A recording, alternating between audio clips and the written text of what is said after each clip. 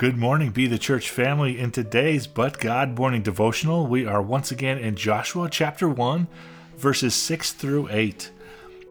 Be strong and courageous, for you shall give this people possession of the land which I swore to their fathers to give them. Only be strong and very courageous. Be careful to do according to all the law which Moses, my servant, commanded you. Do not turn from it to the right or to the left, so that you may have success wherever you go. This book of the law shall not depart from your mouth, but you shall meditate on it day and night, so that you may be careful to do according to all that is written in it. For then you will make your way prosperous, and then you will have success. Today, let's look at the second part of verse 7. Be careful to do according to all the law which Moses my servant commanded you. Do not turn from it to the right or to the left, so that you may have success wherever you go. First, God tells Joshua to be strong and very courageous. Why? Because it's not going to be easy in the face of the things he is going to have to do. Joshua needs to be better than Aaron and Moses. Therefore, God tells Joshua to be above reproach, to be an example. Remember last week's scripture when Joshua, even though he was young, was truly worshiping? He was not just going through the motions of worship or the liturgy of familiar song.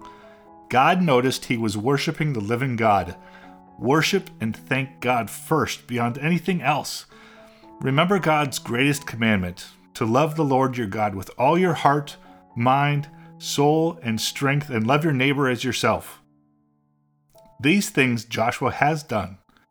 God reminds Joshua, keep worshiping first. Keep seeking my laws and commands.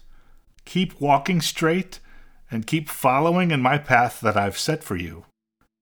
This is also what God asks of us, to love him with all your heart, soul, mind, and strength, and love your neighbor as yourself, and to keep worshiping him first. Keep seeking his laws and his commands. Keep walking straight and keep following in his path that he's set for you. Lord, thank you for all of your blessings. Lord, thank you for all of your gifts. Thank you that you have a plan for us.